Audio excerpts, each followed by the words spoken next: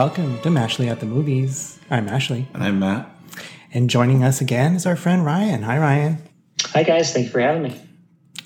Thank you for joining us. And today we're going to talk about a new movie. It's Guillermo del Toro's Pinocchio. And Matt's going to tell us about it. Yeah, so this is based off the original story. This is set sort of between the two world wars. It starts, I guess, during World War I, and we're introduced to a kindly old carpenter named Geppetto and his son, Carlo. And Carlo is killed during an act of war, and Geppetto goes into a long stage of grieving. And then one day, he decides to cut down a tree, which is a tree that Carlo found an acorn for, right? Or something. Mm-hmm. And so the tree's grown by now, right? And he takes the wood from the tree and makes Pinocchio, which is this little doll, or wooden doll. Inside the tree was a little insect who in this movie is known as, what's his name, Sebastian or something? Or Brandon? Or Sebastian, I think, right? Sebastian. Yeah. In the famous 1940 Disney movie, he's Jiminy Cricket. Yes. But here he's Sebastian. And then this fairy of the woods or something, she comes along and makes Pinocchio come alive. This is in many ways the story you know, but in many ways not. So right now I'll hand it over to Ryan. He can share some of his thoughts about it. Yeah, so I have always been a big fan of the story of Pinocchio. The 1940s animated Disney film is one of my favorite animated films of all time. So I just have a deep love for Pinocchio as a whole. And I was really excited to when Guillermo del Toro announced that his passion project of Pinocchio was actually going to be coming to light about a year or so ago. I was really excited and looking forward to it. Guillermo del Toro is one of my favorite directors right now. And so I really liked the story and this interpretation that he did. I thought it was very beautiful. It was magical. It has a lot of layers of craftsmanship and it was really rich in detail throughout. The animation and the stop motion was just pretty stunning on just that aspect alone. There was a lot of dark themes to it, which I thought was very intriguing. It was also very Del Toro too.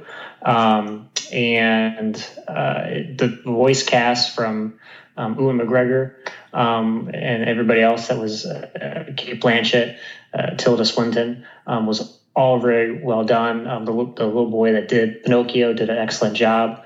So I found this film to be very intriguing, very lovely and very wonderfully made. It deals with the storyline is more of a fascist Italy at the time, which ironically today is still very relevant. So I thought that was I liked that Del Toro had a lot of deep themes and hard themes, but he really tackled them very well for a children's story. Was also very it can point to older adults as well.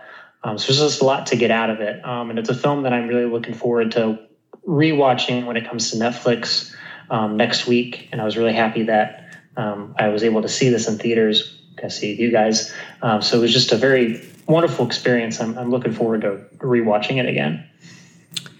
Yeah, I agree. This is a gorgeous movie, and it's gorgeous not only to look at, but in its themes and its meanings.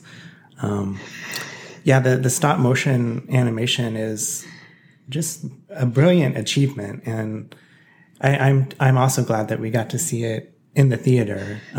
It might lose something, watching it on the small screen. So I wish more people had the opportunity to see it in the theater. But it's been a long time since I've seen a version of Pinocchio. I was probably, it's been well over 40 years probably since I've seen one. So I wasn't too familiar with the story, just the general kind of outline. So I don't know how this one compares to other versions, but I really, really loved this one. And I really loved that it took some it incorporated some darker elements. I know as a kid, I certainly always loved those movies that had some darker themes or, things that scared you a little. Those are the ones that kind of stay with you and change you. And I think, a young person watching this movie would definitely not forget it. It's one to remember forever. So I liked that aspect of it. And it does have those themes that you maybe don't expect. You certainly don't. I didn't expect it to be set during in Italy between the two wars and to concern themes like war and fascism, and you don't expect that, and some of that may go over the heads of a lot of young people, but as an adult watching it, those are interesting. And then it also deals with death and mortality and kind of the ephemeral nature of life. And I mean, these are all very deep questions that even as kids you start to think about. So I really loved that it went to those places and told kind of a very touching story in a very beautiful way. Yeah. We should mention this is going to be on Netflix December 9th. So they had it in theaters for a little while before that. So on my Letterboxd entry for this, I described it as stark and grim, but yet warm and lovely, which that's one of the things I like about it. It has a very, it has layers, does our Pinocchio. And, it is Guillermo del Toro. So, if you at all familiar with his work, like Pan's Labyrinth and Crimson Peak and various other things, Kronos, he goes a little dark, right? But this wasn't quite as dark as I had been led to believe, like going into it, I had heard people say, oh, this movie's dark, and, your mileage may vary, but, it's got elements of that, but it's also kind of got some humor in it too, very light humor. And, it's kind of the warm, lovely elements that we expect from sort of a children's story as well. Pinocchio is interesting in this. Pinocchio looks a lot more like what a doll made out of wood would look like. Mm-hmm. He's cute in a way. You feel for him. He and Geppetto get off to a bit of a rocky start. The first scene, however, when you see Pinocchio is a little makes your skin crawl kind of, because it put me in mind of the Seinfeld episode where Mr. Marvel's Kramer's mannequin doll, whatever. So that there's elements of that in Pinocchio's first scene. But like I said, you grow to love him. The stop motion animation here is quite good.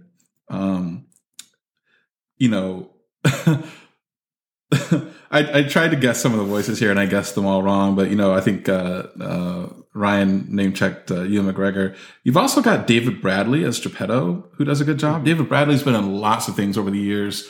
Probably people most know him recently from either the guy who's, I forget his title, but he's sort of the groundskeeper for Hogwarts in the Harry Potter movies. Mm-hmm. He has taken on the role of the first Doctor Who lately. Mm-hmm. And, other people, Ron Perlman, who's a Guillermo del Toro stalwart, Finn Wolfhard, I think Cate Blanchett, you mentioned her earlier, Ryan. So the voice work here is good as well. It's a very heartwarming movie. I think it's already like in my top 10 of the year. I quite enjoyed it. If I'm going to nitpick on it, when the movie starts out, Geppetto was already like a gray-haired old man, right? And then, that's during the First World War. And, like I said earlier, his son, and I don't know, did I call the son's name correct earlier? Carlo? Did I say that? I think that's right. Okay. Yeah. All right. So, Carlo dies, and then, they plant the little acorn seed and it becomes this tree, and it's like a full grown tree. I guess you can get that high, like within, the 20 years between the two wars. But, Geppetto kind of looks the same after 20 years. and that's my only quibble is Geppetto. I think they could have maybe started him out, maybe, brown haired or salt and peppered, maybe not, already, walking around with his AARP card, and then have like 20 more years go by and whatnot. But, aged very well for an old man. He did. No, it's a sweet story, with a little bit of, grim elements, but I think that's actually, just speaking for myself, I think that kind of makes for the best children's stories. How about Ryan? Any additional thoughts? Yeah. So this was distributed by Netflix. It's kind of I have a twofold with Netflix going on right now. So one, I'm really happy that they greenlit this for Del Toro, and he was able to make this was something of a passion project for him. And I think I've read in the past that he got shot down on trying to make this movie for quite a while from several studios, and Netflix finally came through and said, "Yeah, we'll give you the money for it," which was great. And he was able to do with it the way he wanted to make it, which I thought was very beautiful to see an artist be able to create something that he wants to actually create. The downfall is, Netflix they're having their whole stick with theaters right now, where they only did like a limited 1 week release for like this and like Glass Onion, where I feel like they are kind of, shooting themselves in the foot, where they could easily try to have these types of big movies, be out in theaters a little bit longer. So I wish they would finally break through and start doing that, but we'll find out.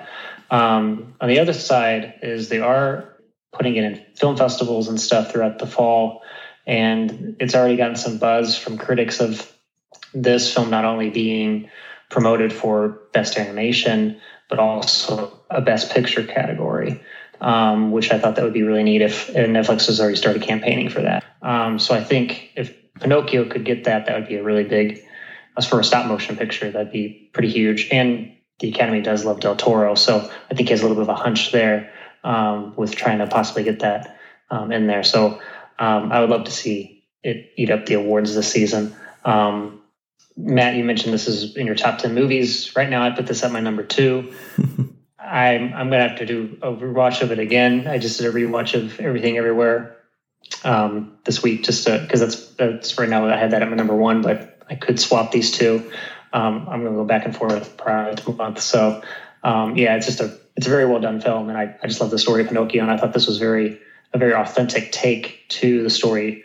Very new, and a lot of new material to it. But it was very much Del Toro's touch, and I really loved it. Well, I agree that it should be in contention for Best Picture, I think.